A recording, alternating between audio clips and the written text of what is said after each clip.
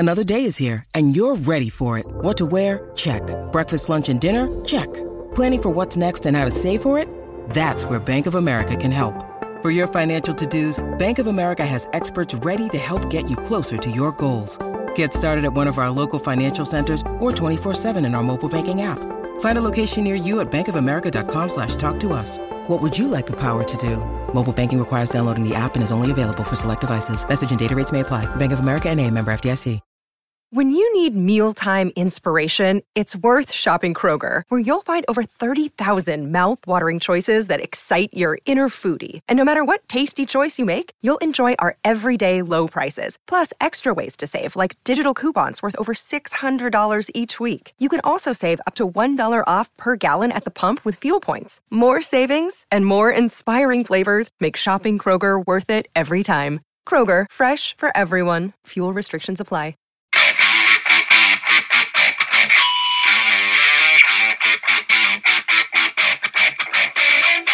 Hey out there, rock and rollers. Welcome to the 105th edition of the Ugly American Werewolf in London Rock Podcast, brought to you by me, your host, the Wolf, Mac P. And I will be joined shortly by my partner in crime and co-host, Gary Action Jackson, from the East Coast of the U.S. And we have to thank you all for tuning in to our episode number 104 last week on The Who's It's Hard. It's kind of their swan song. They were kind of breaking up at the time and saying, we're going to quit being The Who because we aren't supposed to be rock stars into our 40s. And Pete's got a solo career going, and Roger can go do acting and other things. So had a couple of big hits on it, like Athena and Eminence Front. But it was really kind of an interesting take on a band in crux. Like, not sure exactly what the future held for them. And it was a better album than we remembered. We got a lot of good feedback on it. So maybe you go back and listen to that one. We decided to do another album from the same year, 1982, also from a rock legend, but this time as a solo artist and not a member of the biggest band in the world. And that's Robert Plant's debut solo album, Pictures at 11, off Swan Song Records. Now, of course, Led Zeppelin famously disbanded after the death of John Bonham in 1980. And people were kind of left wondering, well, what's going to happen? Are they eventually going to get back together? Is that it? Are we never going to hear from any of them again? What's the story, And before Coda, which was the final Led Zeppelin album, which Jimmy Page put out in late 1982, they kind of had stuff they'd worked on over the last decade or so, kind of pulled it together and pieced enough to make one more record. Robert Plant decided to forge forward as a solo artist, put together a new band, write some new songs, and come up with his own sound that would be separate from Led Zeppelin. And he wanted to make such a clean break from Zeppelin that he did not play any Led Zeppelin songs when touring for any of his first couple of albums. He wanted this to be new. Nope, not going to play that Stairway, not going to play that Heartbreaker stuff, just going to do the Robert Plant and the band solo stuff. It was a new age with MTV, and he's still an attractive guy, so he could get his records played on the radio, he'd get himself on the TV. And Pictures at 11 was a solid first effort, and we're going to get way in depth to it in here, so just bear with me, because it's going to be a fun listen. And as we're trying to upgrade our sound, and I hope you can hear a better sound quality for those who've been listening a long time, we're also splicing in some snippets of the song, so you don't just have to guess what it is we're talking about. You get to hear just a little bit of them during the show. So I hope you appreciate that and like that, and we'd love to hear any feedback you may have. In fact, we'd love for you to download and subscribe wherever you get your podcast, be it Apple, iTunes, Spotify, Good Pods, YouTube. It doesn't really matter. Wherever you go, please download, subscribe. And if you think about it, if you like the show, please give us a positive review, because it just helps us find more rock fans like you.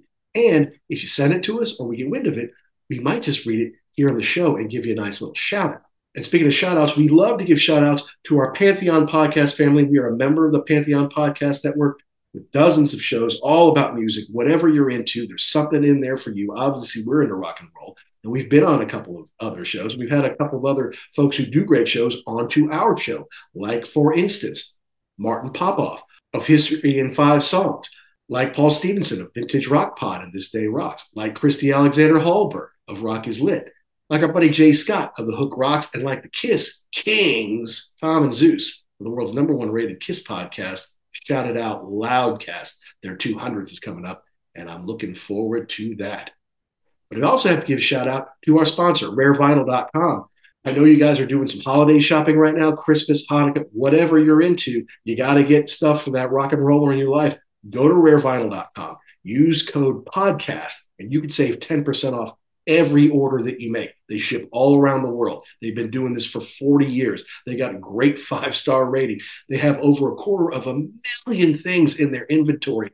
And though it's not all rock and roll, there's some amazing stuff in there. Lots of great vinyl, CDs, tour programs, ticket stubs, autographed pictures, whatever you're looking for. You might just be able to find it in Rare Vinyl. And if you do find it there, you're going to find it in great condition, and they're going to ship it to you so it arrives in great condition as well. So you're doing your holiday shopping, go to rarevinyl.com, use code podcast, and save 10% off every order that you make. Now back to Robert Plant. I have to admit, in 1982, I was 9. So I did not know who Led Zeppelin were. I didn't understand the majesty of their music, their aura, their reputation, or how awesome they were. I didn't understand where he was coming from. I just figured there's this guy. Big Log, which is off his next record, was the first time I'd ever seen him or knew who he was, So to be able to go back and revisit this first Robert Plant album, now as an adult, who's someone who knows Led Zeppelin inside and out and is a huge fan. But now I can come to it with full understanding of Led Zeppelin's catalog, a full understanding of Robert Plant's solo catalog, and where he is in the pantheon of great singers, songwriters, and troubadours. He continues to go out to this day. He doesn't need the arenas. He doesn't need stadiums. He needs a solid band and some good songs to play. So he has my respect as the guy who didn't put together the Led Zeppelin reunion and does forge ahead, making his own path.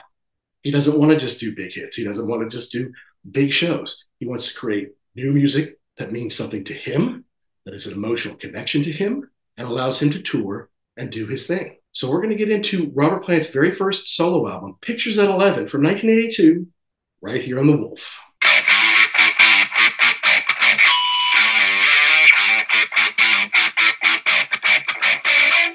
Hello, Pantheon Podcast listeners. Christian Swain here to tell you more about my experience with Raycon earbuds. Our family now has 3 pairs of Raycon earbuds around the house, and my wife just grabbed a pair of the Headphone Pros to replace some headphones from a company that was double the price.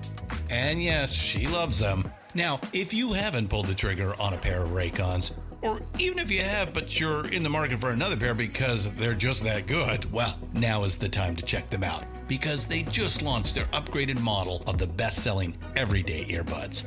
With Raycon's upgraded everyday earbuds, now you also get active noise cancellation, ergonomic design, and multi-point connectivity that lets you pair with 2 devices at once. New quick charge function, 3 customizable sound styles, plus awareness mode. Available in a variety of vibrant new colors to complement any and all skin tones. I even have a pair of earbuds in a cool green color. I have tried just about every earbud known to humankind, and these Raycons are fantastic. Seriously, if you've been wanting to check out Raycons, there truly is no better time. You're going to ask yourself why you didn't check them out sooner, and Raycon offers a 30-day happiness guarantee. So what are you waiting for? Go to buyraycon.com/Pantheon today to get 20% off your Raycon order, plus free shipping. That's right, you'll get 20% off and free shipping at buyraycon.com/Pantheon. buyraycon.com/Pantheon. Yes. All right.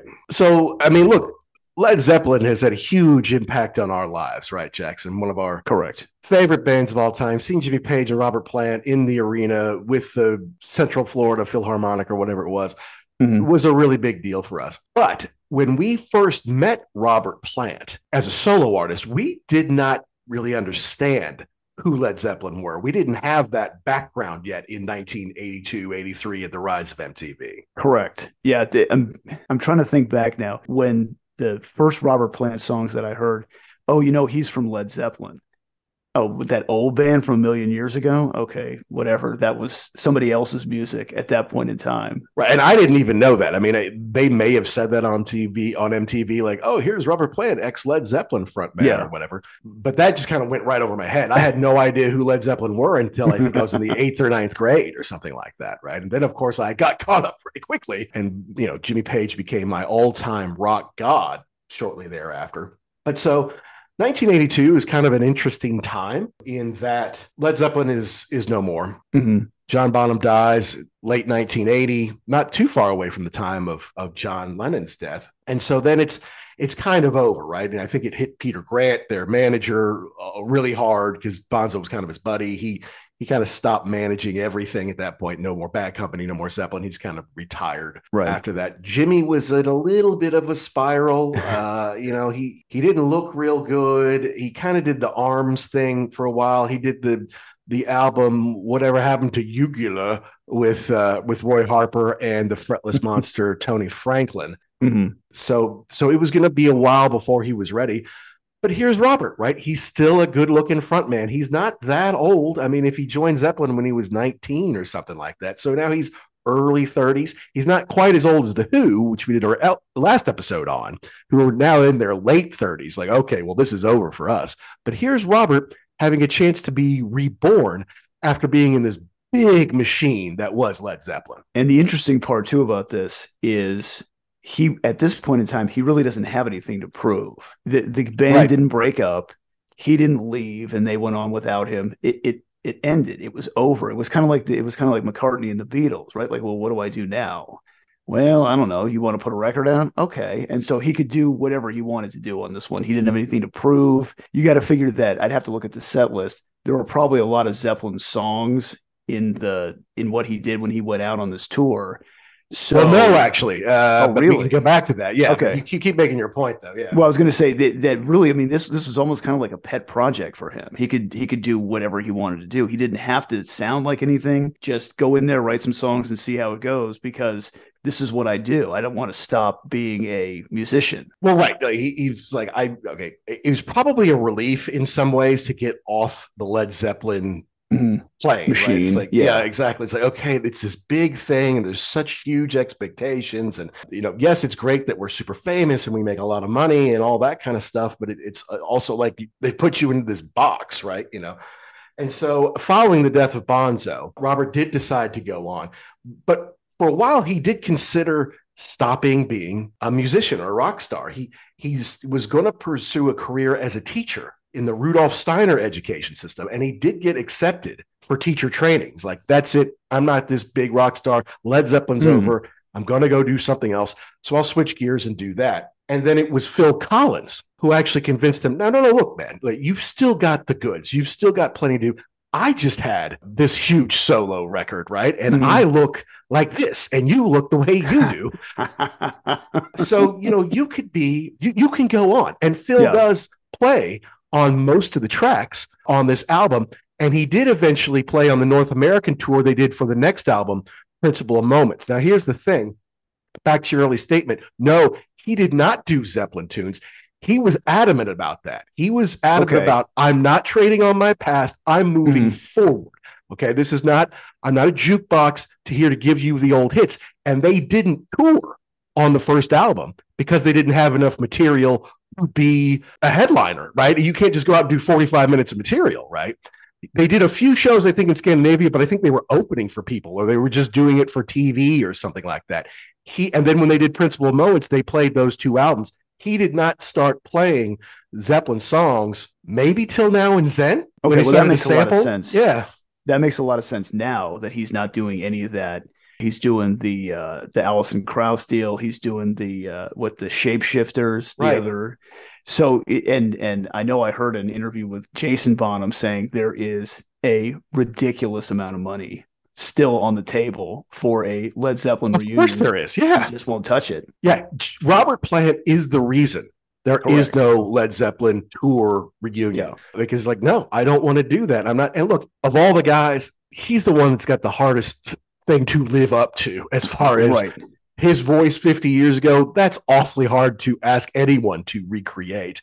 It's one thing to play the drums or play the guitar, the bass, the keyboard the same way 50 years later, but the voice changes. And the songs he's done as a solo artist and with the Shapeshifters, with the Band of Joy, with Patty Griffin, with Alison Krauss, it's very different. It's great music, but it's not Led Zeppelin hard rock. And even when we saw them in 93, 94, They did Zeppelin songs, but they weren't the same. They changed them up. They reworked them, yeah. They did Nobody's Fault But Mine, but it was slower. It wasn't as high anymore. He didn't go into the high registers. Right. So that makes sense that you're right. You don't want to go out there and fall flat on the vocals. There are a couple of people that I can call out.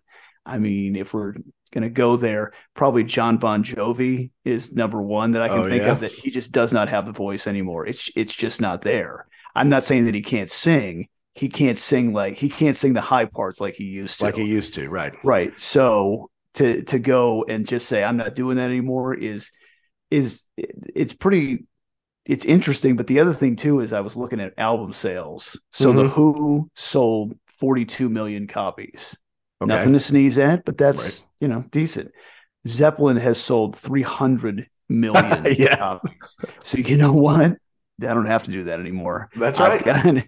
I've got plenty of money. I can do whatever I want whenever I want. And his solo career has been, I'm sure, profitable. This went platinum. The next one, Principle of Moments, went platinum. So the singles did pretty well. He did tours. The thing that when he and Jimmy got back together in the late 90s, I know they made a shit ton of money off that. No doubt. The arena was packed that night we went. I mean, there was not an empty seat there. They all were. I mean, they didn't not sell out anywhere, And then, he goes with Alison Krauss. I mean, you got to be named Quincy Jones or Beyonce to have more Grammys than Alison Krauss. I mean, that stuff gets nominated and it sells well. It sells well with the country folks. It sells well with the rock folks who want to know what he's up to, so went back for more with her, so I admire him for that. I mean, most bands keep going now because quite frankly, they have to, they don't get royalties from selling records anymore. The only way they can make money is to go out and tour. So here comes some 70-year-olds with maybe some 50-year-olds mixed in because half the 70-year-olds are dead or quit or whatever, and here's the latest version of whomever. And Robert doesn't need that. He doesn't need to do that. He doesn't need to play to a football stadium. He's happy to do his theater shows, doing his country and Celtic and, northern land of the ice and snow, England and Wales, tunes that he likes to do. It's kind of more of who he wants to be, and he doesn't have to be the golden god anymore. And I do admire him for it. Yeah, that would be a little rough. I think now, even if they said, you know what, one more time, it would be kind of at this point in time. Yeah, it's too late. Correct. It's past. If you didn't do it after Celebration Day, when they sold out the O2 a couple of times and they did the video and the DVD, if you didn't do it then, and apparently they were ready to, I mean, Rolling Stone put them on the cover, John Paul Jones, Jimmy Page, and Robert, thinking, okay, here we go. Yeah, this is coming back. This is what we all been waiting for. And Robert's like, no, I'm not, because I think they had rehearsal. I mean, I think they were thinking about it very seriously. And Robert just took a very pensive take and it's like, no, I don't need this in my life. I have other stuff I can and would rather do. They don't need the money. Right. And that's what it comes down to. I think a lot of the other bands you're saying that are still out there, they need the money. Yeah. That's what it comes down to. But yeah, they don't, thanks, to the record sales in a large part to Peter Grant getting them the royalties that they deserved, and probably a little more because he'd like to throw people around and scream at them. But yeah, they were set up to not have to do that ever again. Which is nice. It must be very nice to say, you know what, I've got a contract for $1 bazillion, but I'm all right. Thank you. I mean, we saw Jimmy Page's home in London. Yes. One of his many homes. Correct. Part of the portfolio. Yes. Yeah, tens of millions of dollars that thing's worth. And Robert would rather be in the country, and I totally get that. But he's on tour now, as far as I know. I think he's on tour right now in parts of England. He actually, stopped into a pub to sing karaoke or something one night just to light the locals on fire there, Wow. So that set the social media world ablaze for a minute there. But so the first song I remember of Robert Plant's when we were kids was next year's 1983's Big Log off of Principle of Moments, which was a pretty big hit on the radio. You saw it on MTV. I missed the first one, Pictures at 11, which is, of course, something you hear. You would hear that on TV in America, wouldn't you? Like they'd be breaking into a show. It's like, oh, Big fire downtown at the art gallery, pictures at 11. That kind of thing would pop up. And so that's what it's named after, right? And now I think I'm remembering the story a little better now. I remember when Big Log was going to premiere on MTV, they had a big deal about it. Like, this Tuesday. And I remember, and I had a friend, and the friend had an older brother, and the older brother was the one. No. It's the Zeppelin stuff. That's what you want. Correct. And I'm like, nah, that was a million years ago. Let me, this MTV. That's the way to go now. This is going to be, and he's in the driving along in the desert, and he gets out and he goes to the gas station or whatever, and right. Living the American dream. Yeah, that was a big deal on MTV, a big premiere. They pushed it pretty hard. So yeah, that was the first time I remember hearing anything about Robert Plant or seeing anything about it. It was for me too. I'm like that. Yeah. That's who this Robert Plant guy is. I don't know who he was before. I know right now this is the song he's doing. It's a pretty darn good song. Very catchy. Yeah, radio friendly, not Led Zeppelin-y at all. And he didn't have anything necessarily to prove, but it was time to move on from Jimmy Page. So he produced this album himself, whereas Jimmy produced all the Led Zeppelin stuff. And he co-wrote it all with his guitar player, Robbie Blunt. Now, Robert was pretty good he got this band together and he kept them together for his first 3 albums. This album, 1983's Principle of Moments, and 1985's Shaken and Stirred. And he did do a couple of tours, though he didn't really tour. They did some gigs, but they didn't really tour on this album because they didn't have enough to be a headlining act. But Robbie Blunt is pretty good. And he played with people we know, like he went on after Robert to play with Jeff Healey. He played with Edie Brickell and the New Bohemians on their big, 1988 Shooting Rubber Band at the Stars. He also played in Chicken Shack ahead of Robert Plant, which is, I think that's where Christine Perfect, who would later become Christine McVie, came from, is Chicken Shack. Huh. Okay. If I'm not mistaken. And so, he co-wrote every song with Robert, and sometimes other people, but every song with Robert over these 4 years that they were together. So he's in a tough spot because suddenly he's kind of the Jimmy Page. He's Robert's foil. Right? He's lead guitar and he's co-writing all the songs. Well, who was that for the last 12 years? That was Jimmy Page, right? So, but honestly, I that's very unfair, to take somebody and say, okay, well, you're with this guy now, so you must just be like Jimmy Page or a lesser version of him. I think he does an amazing job doing the arrangements, playing the guitar, and these songs are good. It's not necessarily Led Zeppelin, but these are good songs. It's taking Robert in a new direction. It's setting the tone and creating the sound for his solo career, which is 40 plus years now. Right. I have to admit, I hadn't really heard this record too much before we got into this. And other than, Burning Down One Side, that's on the radio quite a bit. Right. Yeah, this is a pretty solid rock record. Pretty solid taking half of the Led Zeppelin formula away. Yeah, I think you're right. Robbie does a good job. I can't even imagine what that's like. Did he know that going into it? Like, hey, Robert Plant's putting a band together. Get on there. That sounds pretty good. Yeah, and he's gonna expect you to write some songs too. Right. Well, okay. Big shoes to fill. Right. Yeah, indeed. But he does a great job. And, Jez Woodruff does the keyboard and the synthesizer, which are all over this. And we will talk about that because it does date it a little bit. But no, Phil Collins is on most of the tracks. Cozy Powell, who's a legend and played with, luminaries like Jeff Beck. And I think he was in Black Sabbath for a while, a very heavy, hard-hitting drummer on tracks 4 and 7. And they even used a drum machine on track 6, which actually opens it up a little bit. Usually I'm 100% against drum machines in rock music. Like, give me a live drummer, but it doesn't sound that bad to me on that track. And we'll talk about that here in a little bit. That's fat lip once we get to it. That said, so all right, it's time to move forward. We're not in the 60s and 70s anymore. And let's face it, Zeppelin didn't do a ton of work in the latter half of the 70s, thanks to excess and car accidents and people's deaths and things like that. They didn't have a ton of output after really Houses of the Holy. And certainly after Physical Graffiti. They only made 2 albums, one of which was Presence, which I don't think is anyone's favorite Led Zeppelin. It's maybe a few.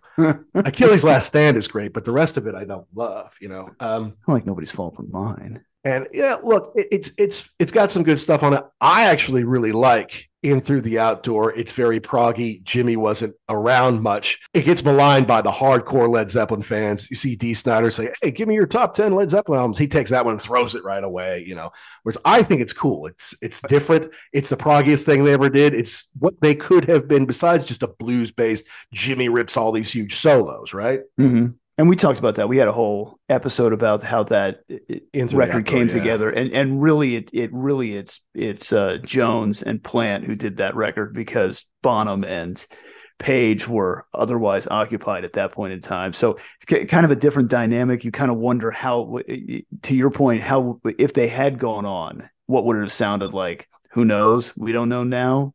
It's the end of the story, but that's not as bad of an album as it gets labeled as. Well, no, I totally agree. I think it's an amazing album.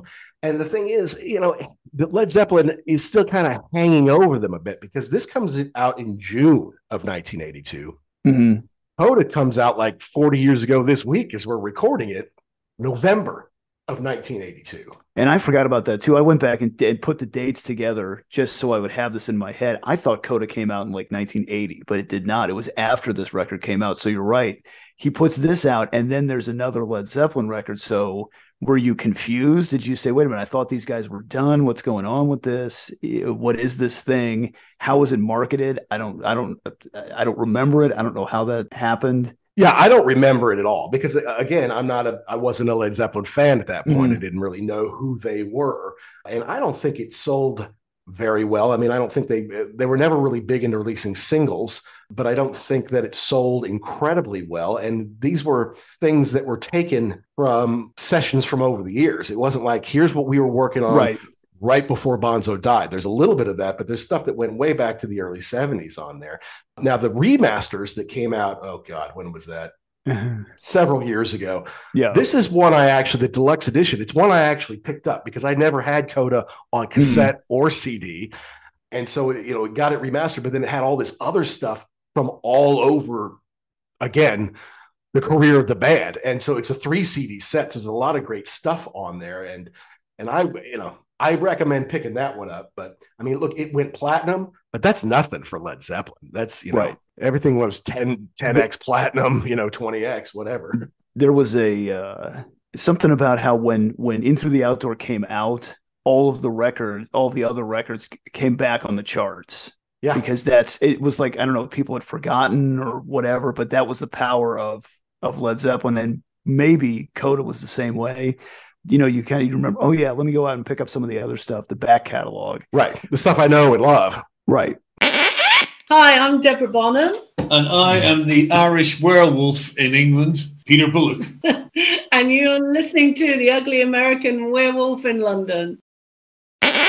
So, all right. So also joining on the album, Paul Martinez on bass. And Paul played with, all sorts of people over the years, Cat Stevens, Dave Edmunds, George Harrison, Peter Gabriel, also Chicken Shack. And he played at Live Aid alongside Tony Thompson and Phil Collins when Page and Plant and John Paul Jones played at JFK. Okay. I have to go back and watch that now. It's been a while since I've seen that Live Aid deal. We need to do a show on that. That would be cool. Yeah, I think I had the DVDs. I don't know if I still do. Mm-hmm. I mean, I might have in America, but who knows?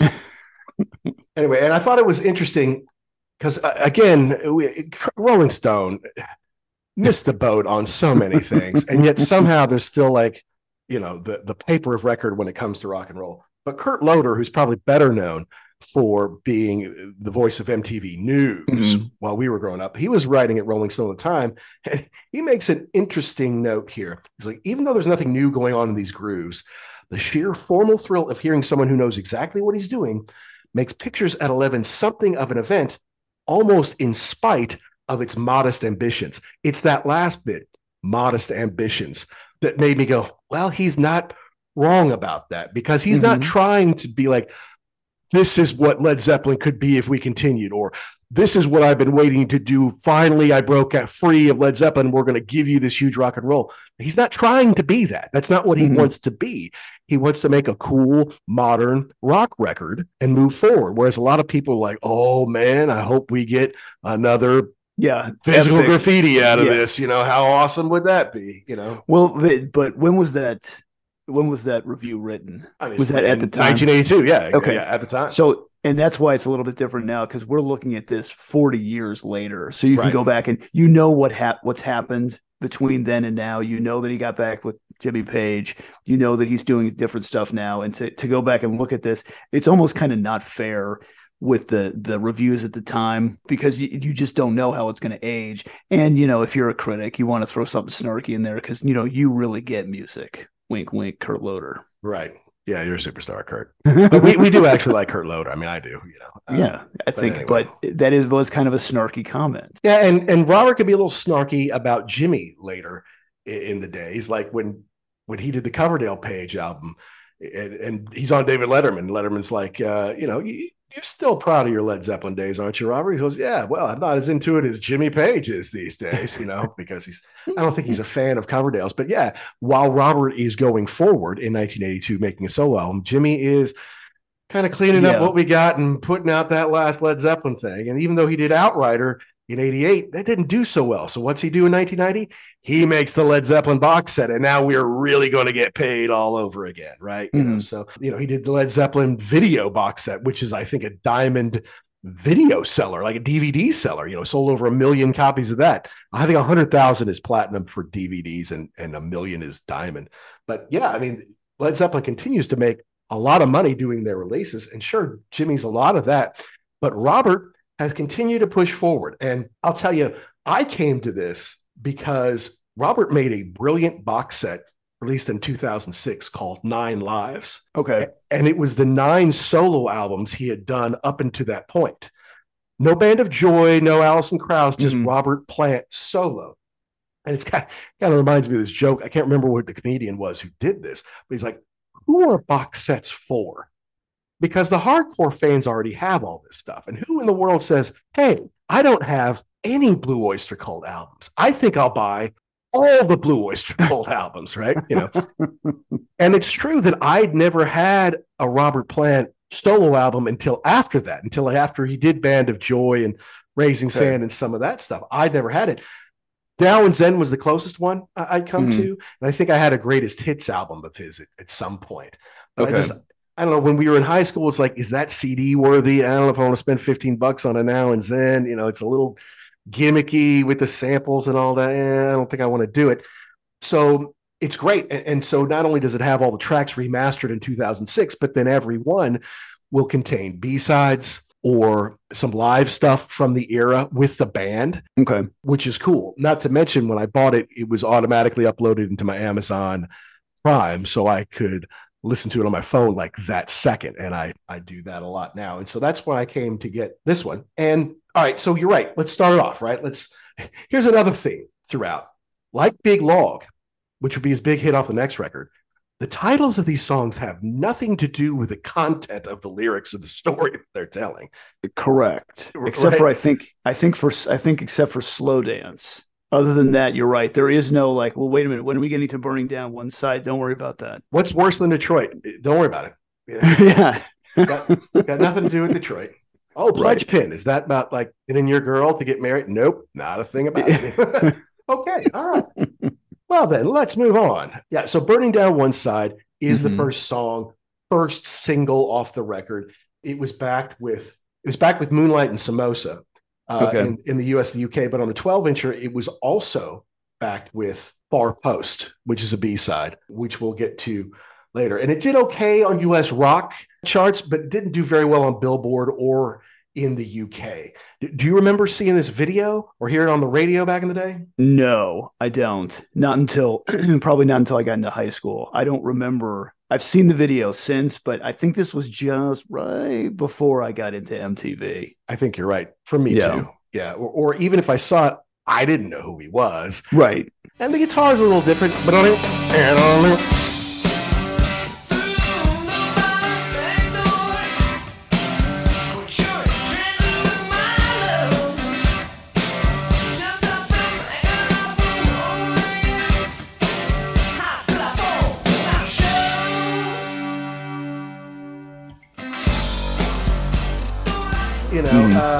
But Robbie does do good guitar work. There's a lot of synth on it that kind of dates it.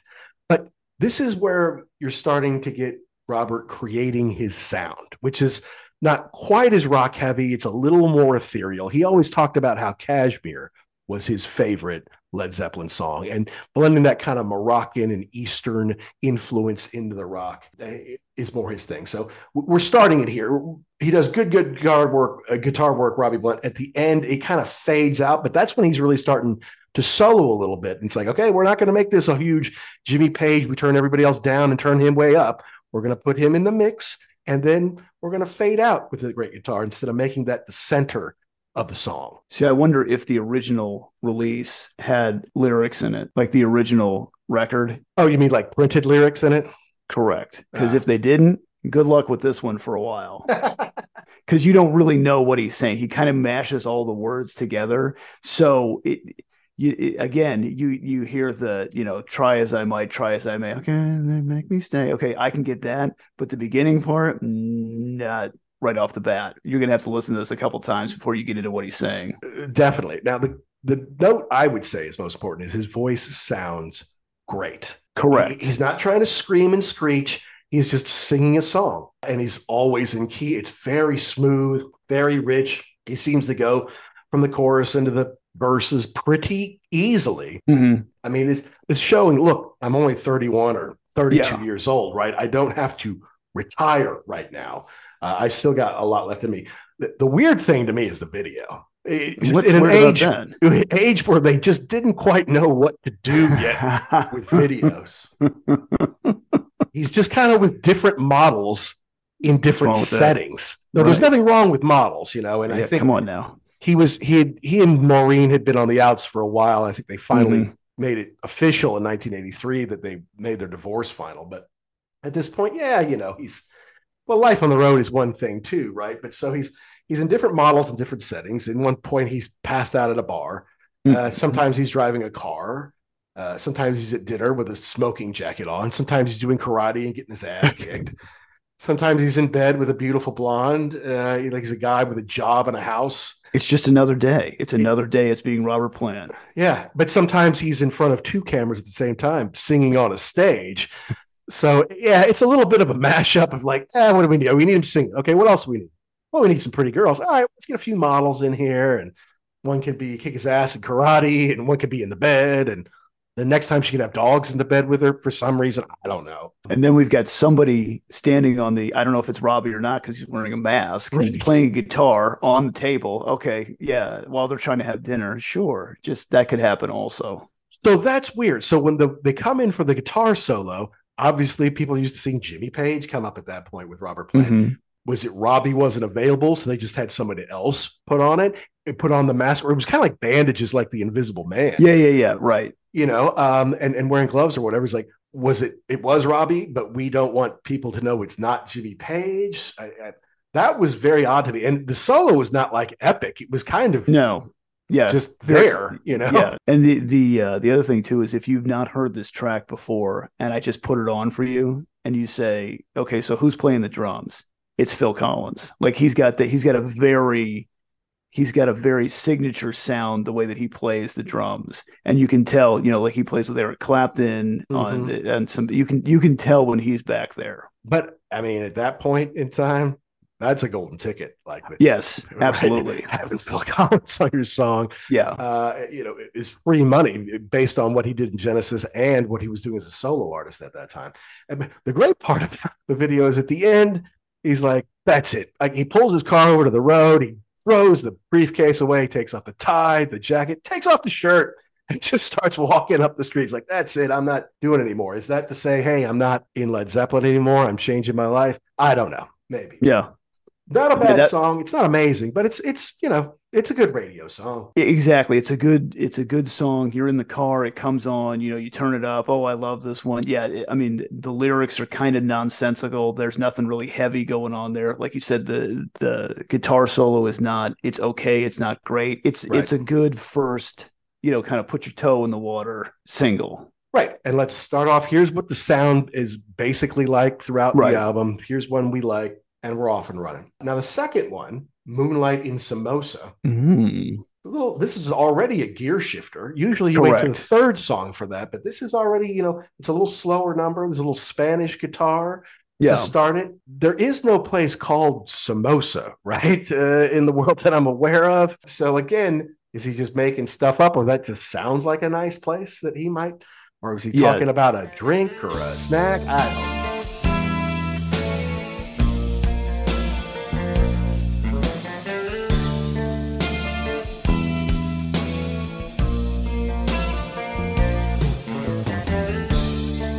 Time and again, I see you walking down the street, over and over. But look, the bass comes in. I think the bass is really good on this whole record, and it's very clear. And there's some keys on here that sounds like it's Jeff Downes' influence. Now, they probably wouldn't have heard the Asia first record. Maybe they had, but it sounds just a little bit Jeffy on there to me. Yes. Yeah. Okay. Now that you're saying that, I would hear that. You can hear that a little bit now, Yeah, correct. Yeah. I mean, Oh. it's a nice change of pace. The acoustic guitar, it shows Robbie can flex it out a little bit. I can Mhm. play electric and I can play acoustic. This doesn't sound like anything Led Zeppelin did. Right. Yeah. Is it this fantasy, Midnight in Samosa? Is it about, lost love? Yeah. What are we trying to do here? Well, and it's very ethereal. I mean, Mhm. this is a very good portent of what's to come with Robert's solo career over the next decades. And he had to move away from Led Zeppelin. He wanted to.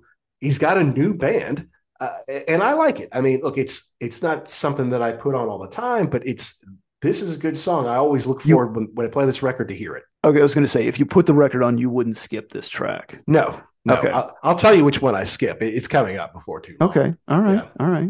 The third song, Pledge Pin, which, it's a pledge pin on your uniform. That's exactly what I was thinking about every time that I hear this. That's what every American thinks of when you hear the word pledge pin. Go straight to Animal House, right? Correct. And so for those of you who don't know, a pledge pin is maybe something you get, especially back in the day, like in the 50s and 60s. If you were pledging a fraternity, you would have a pledge pin and you'd have to wear it around so everyone knew that you were pledging the fraternity. And then I think when you got in, maybe you get the members pin or whatever. But they used to talk about pinning your girlfriend. Like if you give your girlfriend your pin or you lavalier them, then you may not be engaged, but that means you're engaged to be engaged. Right. Yeah, exactly. Kind of thing. Yeah.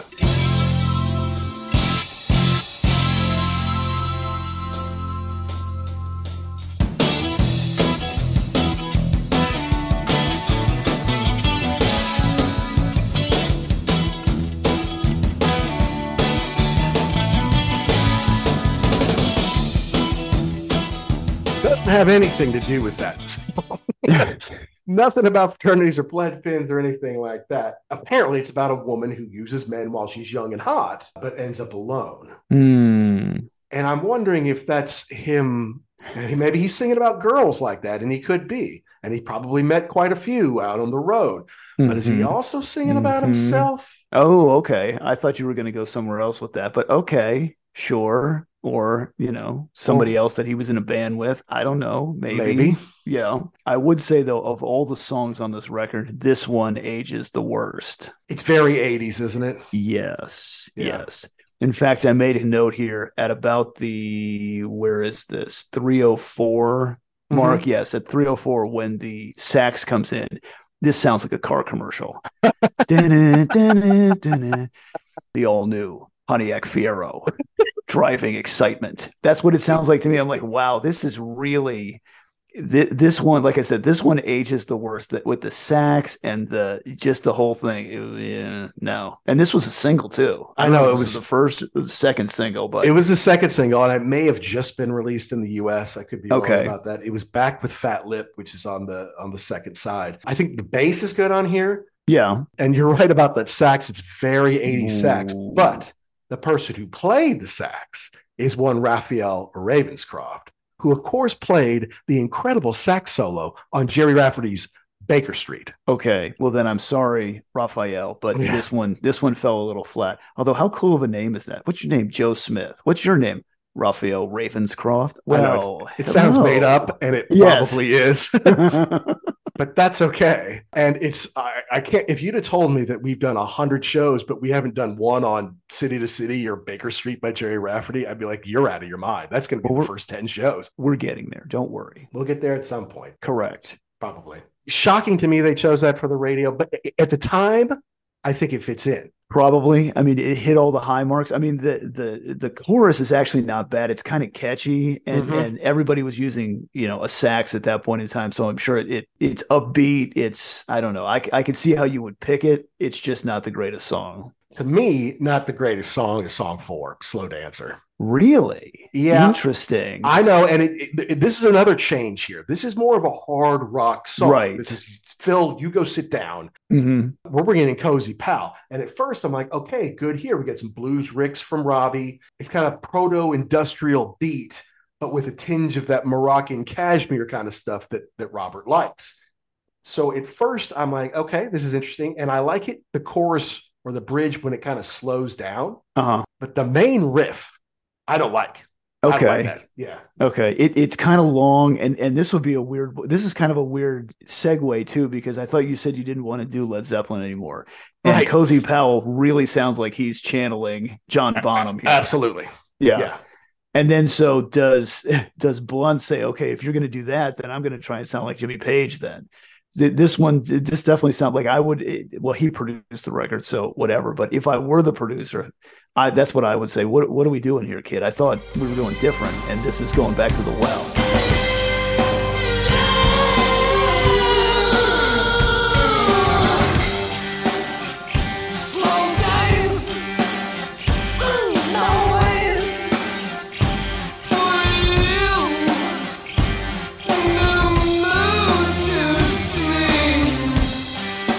Yeah, it's super long. I mean, it's damn near 8 minutes long. The first 4 songs were all about 4 minutes. Kind of those were the ones they were probably going to play on the radio. On side B, everything's between 5 and 6 minutes. They all kind of fit right in there, So this one's obviously the longest one on there, and it kind of seems to have a couple different lives in here. I just think the riff is too affected. It's too gimmicky. Okay. And it's not very melodic. Mm-hmm. And it is trying to be a little Zeppelin-y. So you put all that together, and I'm like, it's kind of a mess. Yeah, and you have some nice work by Robbie at the end, but it's mixed with the synths in there. And so it's not my favorite. And then out of the blue, there's some chanting going on by Robert with some heavy synth.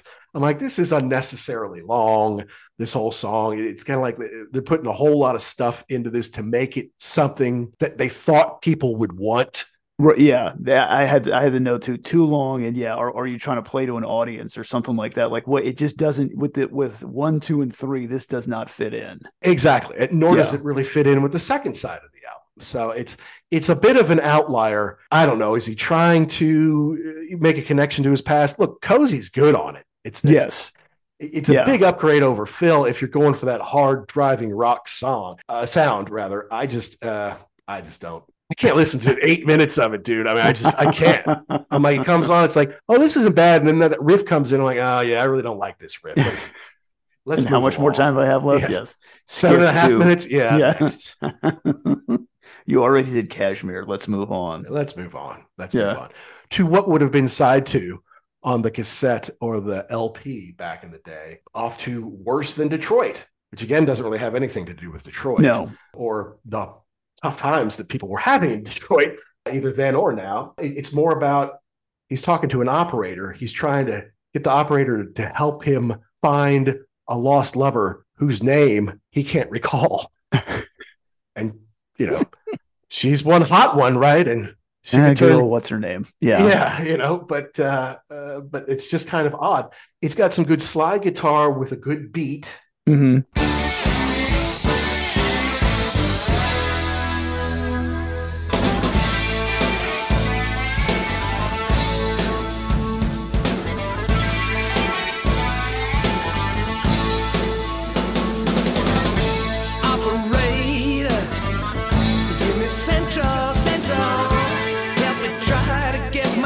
It's kind of it doesn't really fit into any category. Like I've got is it electric blues? Like what are we doing here? Like it's kind of it's almost like a hybrid song.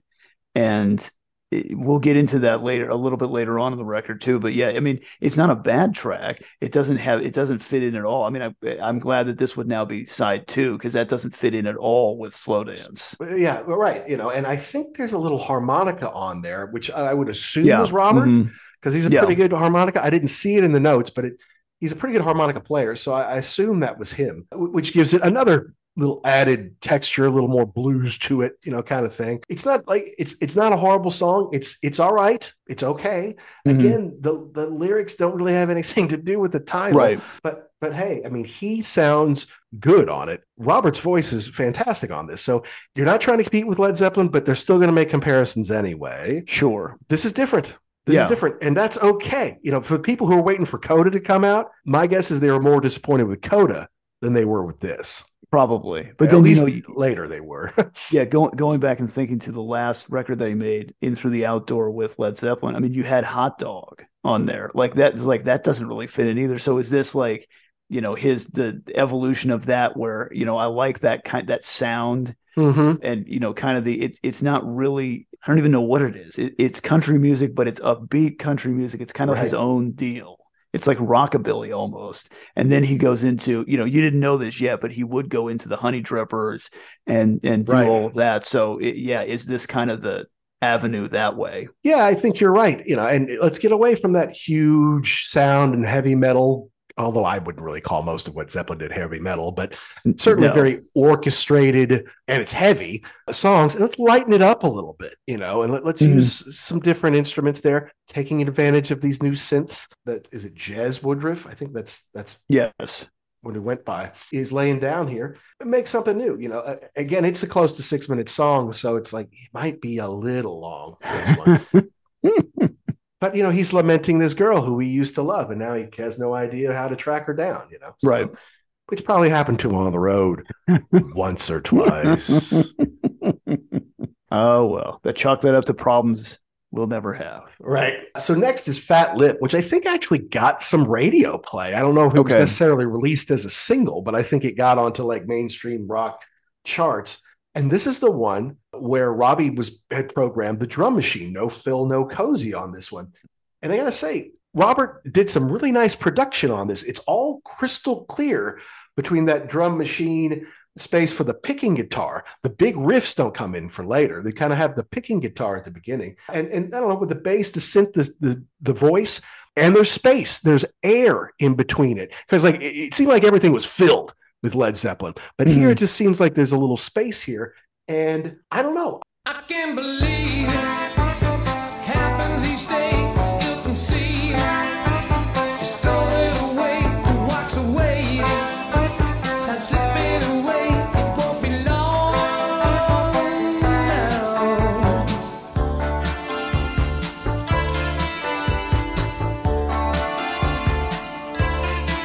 I hold a moment. It sounds a little dated, but I like it. There has to be a story behind this, and I looked, but I couldn't find it.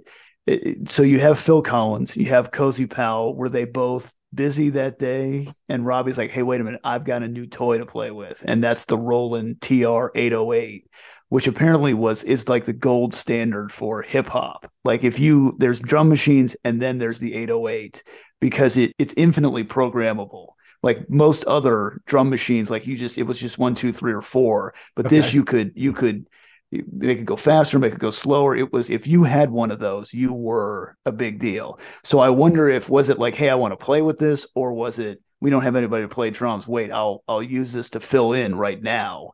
And then they liked it and kept it on there. Yeah, I don't know. You can, if you listen, you can tell, oh, that's a drum machine, especially now. But who knows, in 82, maybe people are like, wow, this is really cool. This sounds great.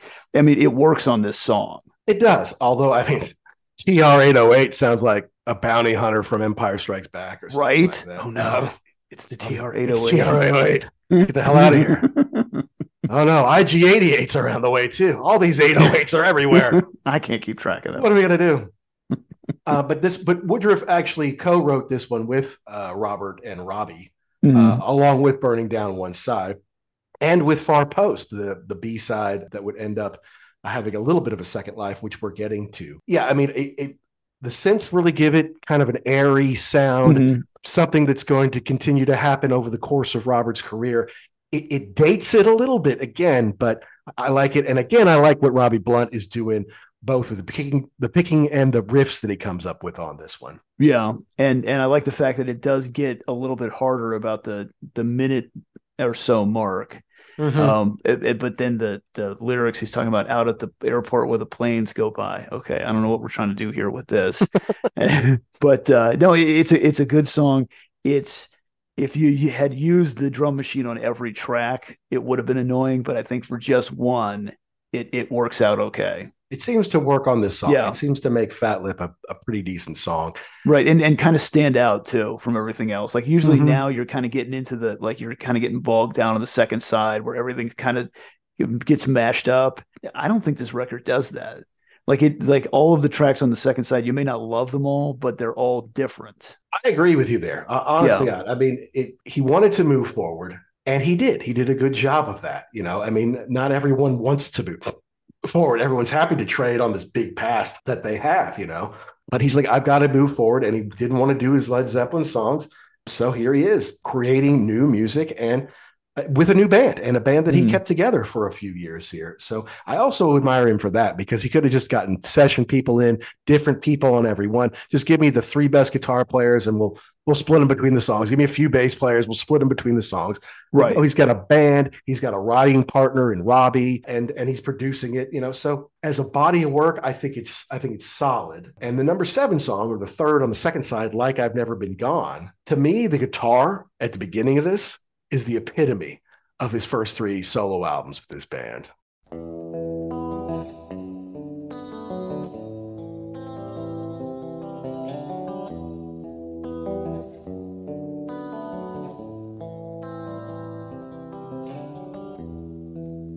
I'll see you maybe when the ice has broken,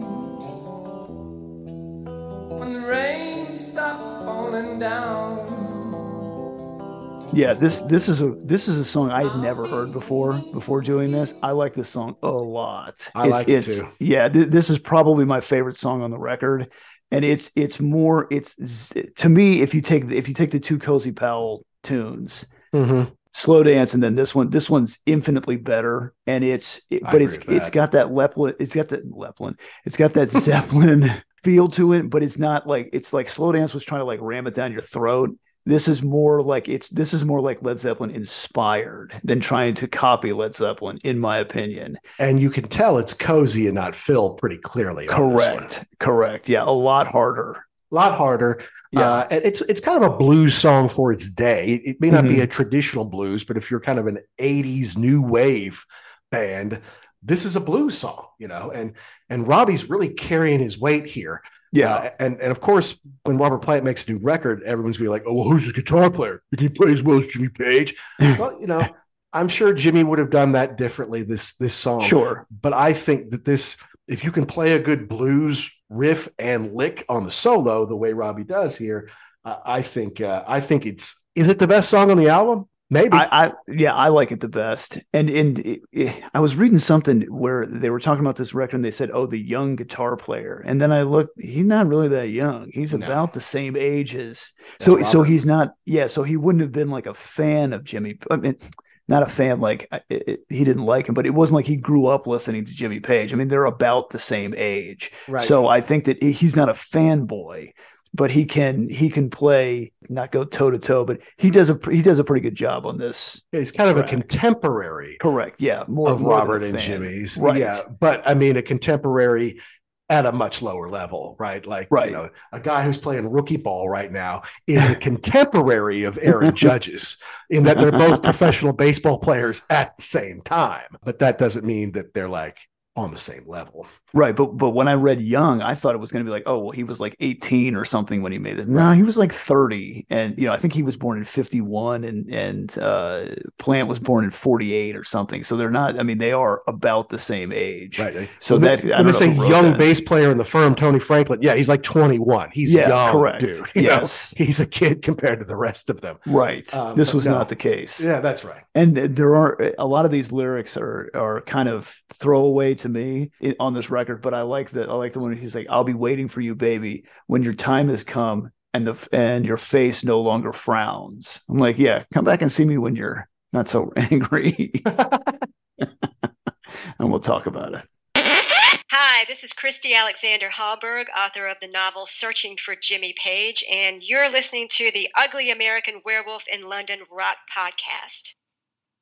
Hey folks, Stefan Shirazi and Renee Richardson here from the Metallica Report. And we are proud members of the Pantheon podcast family, where the best of music and podcasts unite. We've got something pretty cool for you.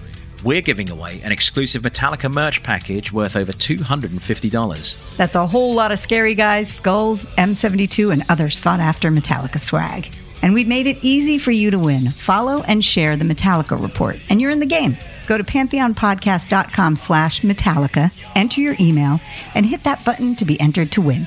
And just like that, you're eligible for our monthly exclusive Metallica merch package. And guess what, rockers? You can enter every month, so just do it. And while we love our global brothers and sisters, the lawyers won't let us ship outside the U.S. Last song on the record, mystery title, which again, that was probably like the working title for it. Yeah. And then they said, fuck it, we'll just call it mystery title. Come on, we got to print this thing tonight. Okay, fine, mystery titles. Just do it. So big drums and slide guitar to start this up tempo. Is this trying to be a little Zeppelin?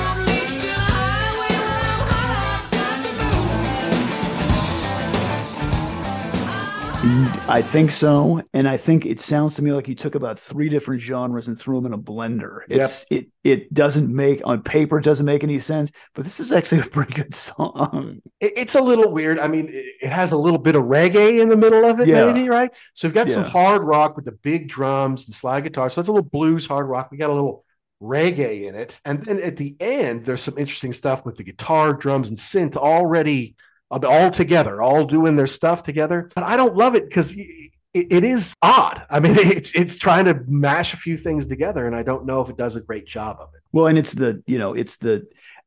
on the original release, this was the last song on the record. Mm-hmm. So again, are you suffering from the last song on the record blues here? Like, oh, well, we need one more. Okay, just put that on there and we'll call it a day. I mean, we don't even have a name for that. Exactly. It doesn't even have a name. Matter. Here's something we've been messing with. We need one more song because it's got to be at least, because that was back in the whole, it's what was I don't know what the original. Yeah, the length is only 42 minutes and 12 seconds. You don't have that. Well, now we're like in the EP. Right, section. Yeah, then it's at like 33 minutes, 36 minutes or something like that. It's like, we need a little bit more. Right, no one wants to pay full price for a 32-minute or 33-minute record. So yeah, we need one more. That's kind of like what it sounds like on this one. So, I mean, it's an interesting track. I don't hate it, but it's just interesting to me that the 2 songs that end both sides are odd and not my favorites. And it's like they're trying to do Zeppelin, but not really, but kind of. And it's like most of the rest of the album is going in a different direction, whereas those 2 are pretty Zeppelin-y, at least in their intentions, I feel like. Right. I think to me, Slow Dance tries too hard. Like, it's not a bad, I don't know, I guess if you'd never heard Led Zeppelin before, maybe, but I think that tries too hard. And then again, the mystery title is just a throwaway. To me, a little bit. Yeah. I don't love it. It's not horrible. I don't necessarily skip it because I've already skipped Slow Dancer, so I don't want to skip it. No, I wouldn't skip it. It's just, it's just kind of a little, like I said, it's about 4 different things they're trying to get to work together. Right. And that's ambitious and that's cool. Right. But even if they pull it off, I'm not sure I know what they're trying to pull off.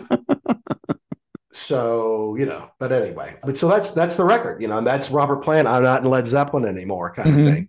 Didn't tour much for it. Maybe did a few shows, did what he had to do.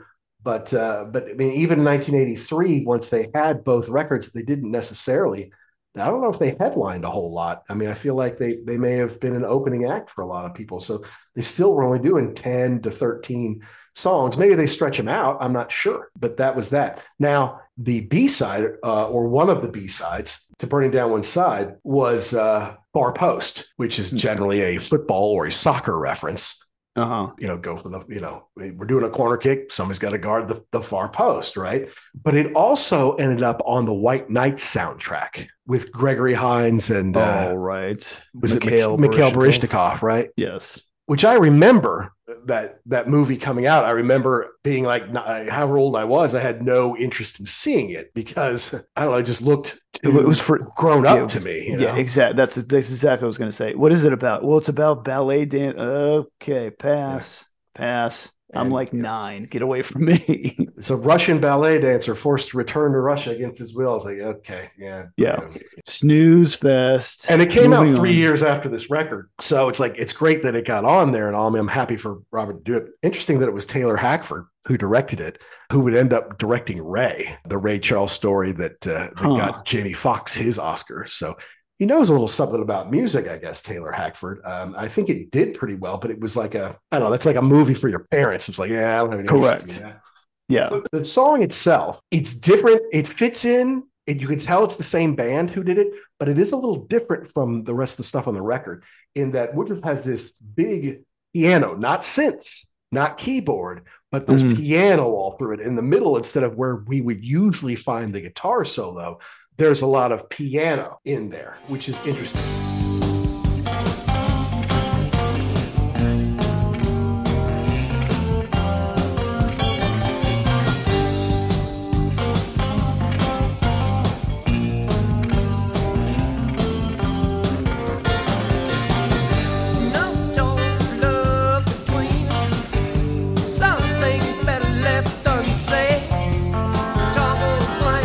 Listen to some of the lyrics on here. This is the one that I wanted to pull up because I knew not a lot of people were that familiar with it. Okay. It's about wheels keep spinning around and around, years keep spinning around and around. Okay. With the passing of time, I remember the day and stuff like that. Far off the hazy day, long gone, the lingering gray. I think he's talking about like Led Zeppelin was a long time ago now. It was a while back and you can remember it. That's great. But, I'm into the passing of time. You seldom come to mind. I remember, but that's not who I am anymore. I think it's a little bit of a farewell to Led Zeppelin lyrically. And I wonder why this was not on the record originally. You said it was the B-side to the single, but not included on the record. Interesting. Right. To me, the beginning sounds like, if I didn't know anything about this, it almost sounds like Mark Knopfler at the beginning with the guitar work. Oh, interesting. Yeah, it doesn't sound like anything else on the record, and maybe that's why they just said, no, we're leaving this one off. To me, it's the piano. The piano solo is why they probably didn't put it on the album. Mm-hmm. It's the song of someone who's a little bit older. I feel like it's a song of someone who is looking back. Like I can remember things, it's kind of distant gray memories, and some of it was good, some of it was bad, but I've moved on now. And maybe he's saying farewell to Led Zeppelin. Maybe he's saying farewell to Maureen because their relationship's coming to an end. Yeah. Maybe it's a goodbye to his son. I don't know. It's not a bad song. It could have been on the album. And obviously in a CD age, it probably would have been. But it's because of it's not synth, it's not keyboard, it's not electric. It's old school. I think that's why they decided to keep it off. But I'm glad that they put it on the remastered version on the box set. I wonder too back then. So this record comes out, right? And you're a big Led Zeppelin fan, and you say, okay, so obviously he's going to tour with this, and obviously he's going to play Led Zeppelin songs. Like that's a no-brainer. And then he doesn't do any of those things. Are you disappointed? Are you angry or upset? I mean, there aren't many guys. I mean, even Sting, when he did his big solo tour, he did Police songs. I mean, throughout the set, even though that wasn't the material that he was touring with, it was almost expected at that point in time. And then he didn't do any of that. Yeah, well, and he did write all those songs himself. It's not like he was playing Andy and Stewart's songs. He was doing his own songs, and that's the way he sees himself as a composer, as a songwriter. It's like, these are my songs, so I'll just do them with my new band and not my old band, right? Robert is a singer. He's definitely an odd duck when it comes to the world of rock and roll. Because I mean, it's almost like he feels no pressure. No, I don't want to do whatever I want. Yeah, yeah. No, thanks. Yeah. Well, yeah. You have to do this. You have to play these Olsen. No, I don't. I don't have to do any of that. I'm going to make my own records. I'm going to do my own thing, and people will still like it. I mean, this sold 1 million copies. That's right. That's right. This went platinum in the US. I think it went platinum in Canada. And the next one, Principle of Moments, also went platinum in the US. I think it went gold in the UK and did well around the world. Thanks in a big way to Big Log, but there are other songs on there. I was thinking, was it Little by Little on there, or no, Little by Little was on Shaken and Stirred, I do believe. In the Mood was on there. Okay, yes, correct. In the Mood was on there, yeah. So and that came out in late. That song was released in late '83. So I mean, look, he put out these two records basically a year apart, June of '82 and July of '83, which means that we'll probably be reviewing Principle of Moments next year for its 40th anniversary. Sounds good. And then it gave him the ability to tour because now they have enough stuff that they can just do that. But yeah, no, he didn't like getting shouts at Led Zeppelin concerts. Like if someone was there, play Kashmir, play Stairway, he'd be like, don't do that. I'm not going to respond. And if you say it, then I'm not going to play it. It's just stop it, just cut it out. So people are like, are you going to play Zeppelin stuff? He's like, no. And he would go out of his way to say, I'm not playing Led Zeppelin. If that's what you're coming for, you are going to be disappointed because this is a new band. I've got new material, and we don't need any of that. Play Heartbreaker. No, we're not going to do that. Don't you hear it enough on rock radio? Doesn't classic rock radio play Heartbreaker and Live in Love and Made enough for you, given how good those are based on the rest of our catalog, right? Those are like the 20th and the 83rd best songs they ever did, and they play them like they're top 5.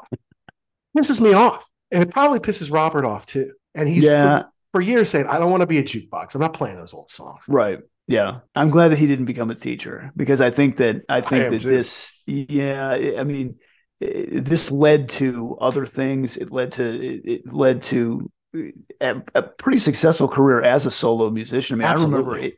I remember when Now and Zen came out, and that was big. And then Manic Nirvana, not so much I think it was like in 89 or 90. But I mean, I like both of those records. And I thought he did a good job distancing himself from the rest of the band without going totally overboard. Like if he'd have come out with a country record right off the bat, you would have been like, well, okay. This is a departure, but it was kind of a lane switch, not a total right turn. Yeah. And he got into a stable spot. I mean, he had these musicians with him for 4 years while he did those first few albums and did a couple of tours, and had the backing and guidance of Phil Collins to help. Yeah. And this was on Swan Song. This was on Swan Song. Now, after he released this one, when they did Principle of Moments, they basically created a glamour label for him at Atlantic called Esperanza, which is basically for him to release his solo albums on. I don't think anyone else was on Esperanza. I could be wrong about that, but I think it was just for him, kind of like they had Rolling Stones records. Well, yeah, but it was under Atlantic, right? Just like Swan Song was under Atlantic. So he did the first one under Swan Song. And then from there, he was even further separated from Zeppelin, right? Right. Interesting. Yeah. I thought you might like that little tidbit. Well, I mean, it's just that whole thing of it's got to be really hard. It's got to be really hard to have this massive collection of songs that people want to hear. But you say to yourself, I'm not doing it. I'm not going to, I've made a pledge to myself that I'm not going to do it. I'm not going to go down that road. I'm going to do my own thing. And people did follow him. And I'm not going to try to be. I'm not going to try to compete with my 19-year-old self. I'm not going to try to show you what I used to do. I'm going in a new direction. And God love him, he's still doing that. Like, we do a huge Let's Love It. No, I'm going to get with Patty Griffin, and we're going to get a little kind of pseudo country band together. I'm going to live in Nashville for a few years, and we're going to do it this way. It's like, okay, well, now I'm going to get with Alison Krauss, who has more Grammys than all the members of Led Zeppelin and the Rolling Stones and the Beatles put together. And do that because that's what I like to sing. And I don't have to hurt myself trying to sing. Right. I don't have to strut around to sing this, The other interesting thing too is that he did not do everything himself on this record. He got a band together. He got another writing partner. Mm-hmm. It wasn't like, no. I know what I'm doing here. I'm going to put out my own stuff. No one tells me what to do anymore. I'm going to write my own songs. That probably would have been a disaster. He was smart enough to know I need someone, like you said before, a foil to work off of, bounce ideas off of, give ideas, get ideas to make these songs come to life. Well, and a musician, right? I mean, Robert Right. has never really appeared on stage playing an instrument. I don't know that he can or can't play a piano or a little bit of guitar or whatever.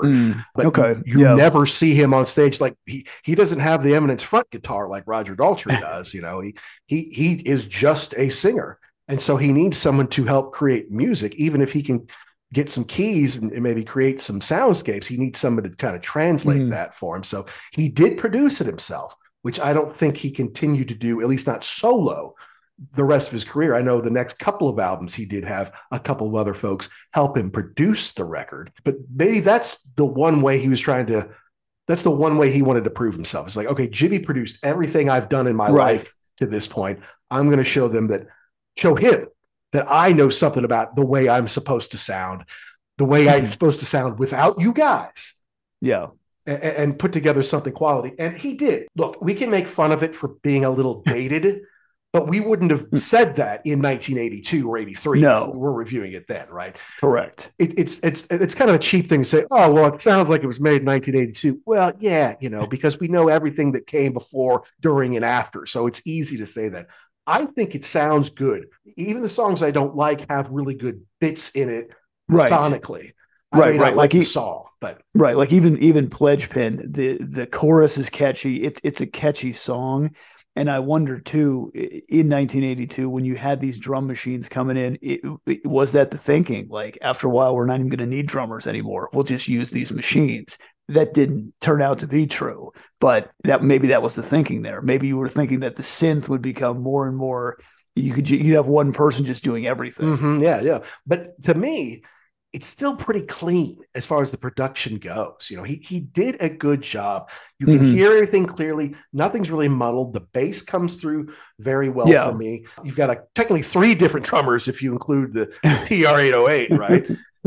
And so that's kind of hard to get levels on that. It can be hard for a bass player to jibe off of 2 different people. But I think the whole thing sonically is very smooth. It sounds good. It was a platinum selling record, and it set him up for a very long solo career, which is more than I could say for Jimmy Page or John Paul Jones. Correct. Yeah, it's interesting that what Jimmy Page, I mean, like you said, he kind of poked his head out a little bit and then said, well, I think Led Zeppelin is really where I need to be the curator of the catalog. And that's what I need to do.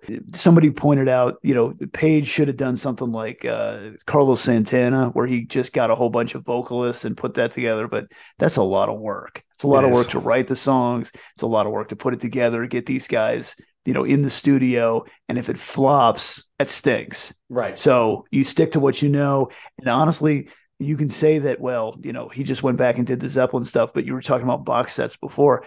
Thank you for putting together that 4 Zeppelin box set. And what was that, 1990? Because 1990. Who are the people that buys box sets? We did in 1990. Me. Yeah, correct. Absolutely. And we listened to the hell out of that one. Correct. It's not like Jimmy laid around. Look, I mean, he had to wrap up Coda.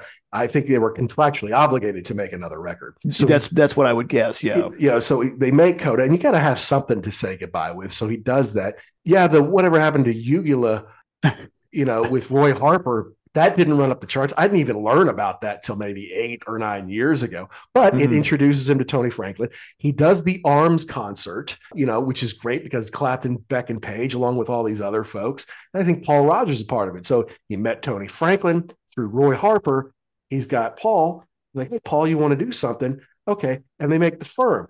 Now, The Firm may not have been a juggernaut like Led Zeppelin, but to me, The Firm was a success. They made good music. They had a couple hits on the radio. Yeah, hits on the radio. They had cool videos. They had a couple of successful tours. But I mean, I guess it just didn't blow up the way look, we got Paul Rodgers. We've got the most amazing rhythm section in the world. We got Jimmy Page back. They're on Atlantic. They have that muscle behind them. It just, the timing wasn't right in that 85, 86 area. So he's like, okay, well, now I'll go do my own solo record. He does Outrider. he looked cool, I guess, but the songs weren't fantastic. And there's 3 instrumentals on there, and it's like, yeah, this is not great. It's like, okay, I'll go back and do Zeppelin stuff. Boom, make a ton of money off that. Okay, well, now I'll get with David Coverdale, and having multiple singers didn't work. Let's do something with Coverdale. That kind of got under Robert's collar, and it was not too long after that they did Unleaded, right? Correct. And that was my thing too. I remember when the Coverdale Page record came out, and I was excited because, Jimmy Page was back at that point in time, but of all the people to pick, people. That Coverdale, that Plant just does not like him. Correct. So was that part of it? Was that like a, I don't know. I don't know. Maybe so.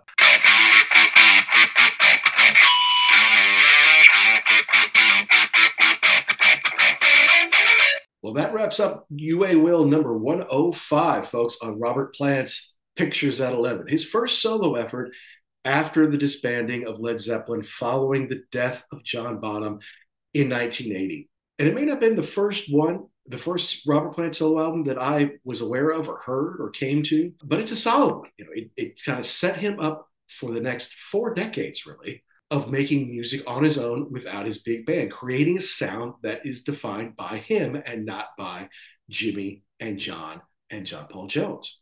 And I really liked it. It's a fun listen. Some good songs on there. And I got a feeling that we'll be reviewing his other early solo albums in the not so distant future. So if you like this one, hopefully you'll like those as well. You'll go back and listen to some of our Led Zeppelin shows. And I know we're going to have some more of those in the future. Hopefully you heard a little snippet from Deborah Bonham in there.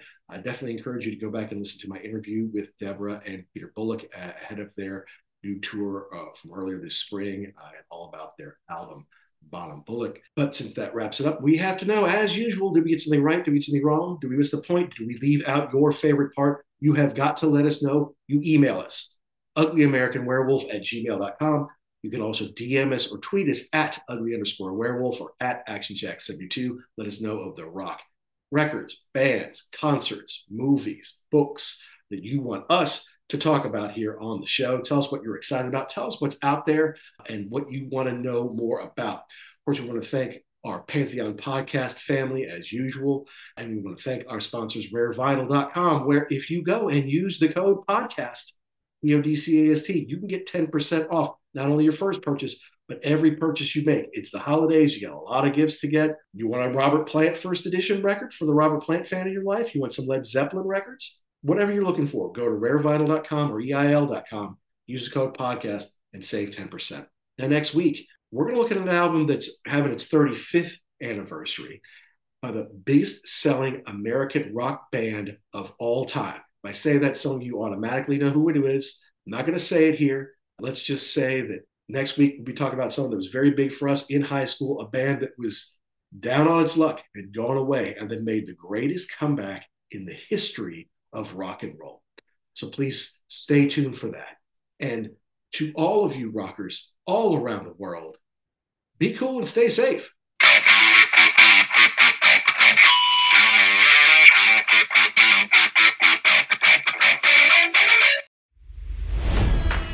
It's NFL draft season, and that means it's time to start thinking about fantasy football. FantasyPoints.com features industry-leading experts and prognosticators using proprietary hand-charted data to help you score more fantasy points. FantasyPoints.com is the place to go for whatever kind of fantasy football you play. Whether you play fantasy football, daily fantasy sports, or do a little bit of everything, Fantasy Points has the meticulously researched content to guide you to victory. And why wait for the fall? Fantasy Points also covers the new spring football league, the UFL. Join the guru, John Hansen, Scott Barrett, Joe Dolan, and other massive names in the fantasy football universe with an exclusive offer. Use code Pantheon for 15% off any Fantasy Points package, including the all-in package, with access to every article, tool, and data nugget that Fantasy Points has to offer. That's FantasyPoints.com and code Pantheon for 15% off at Fantasy Points. FantasyPoints.com, code Pantheon. Score more fantasy points.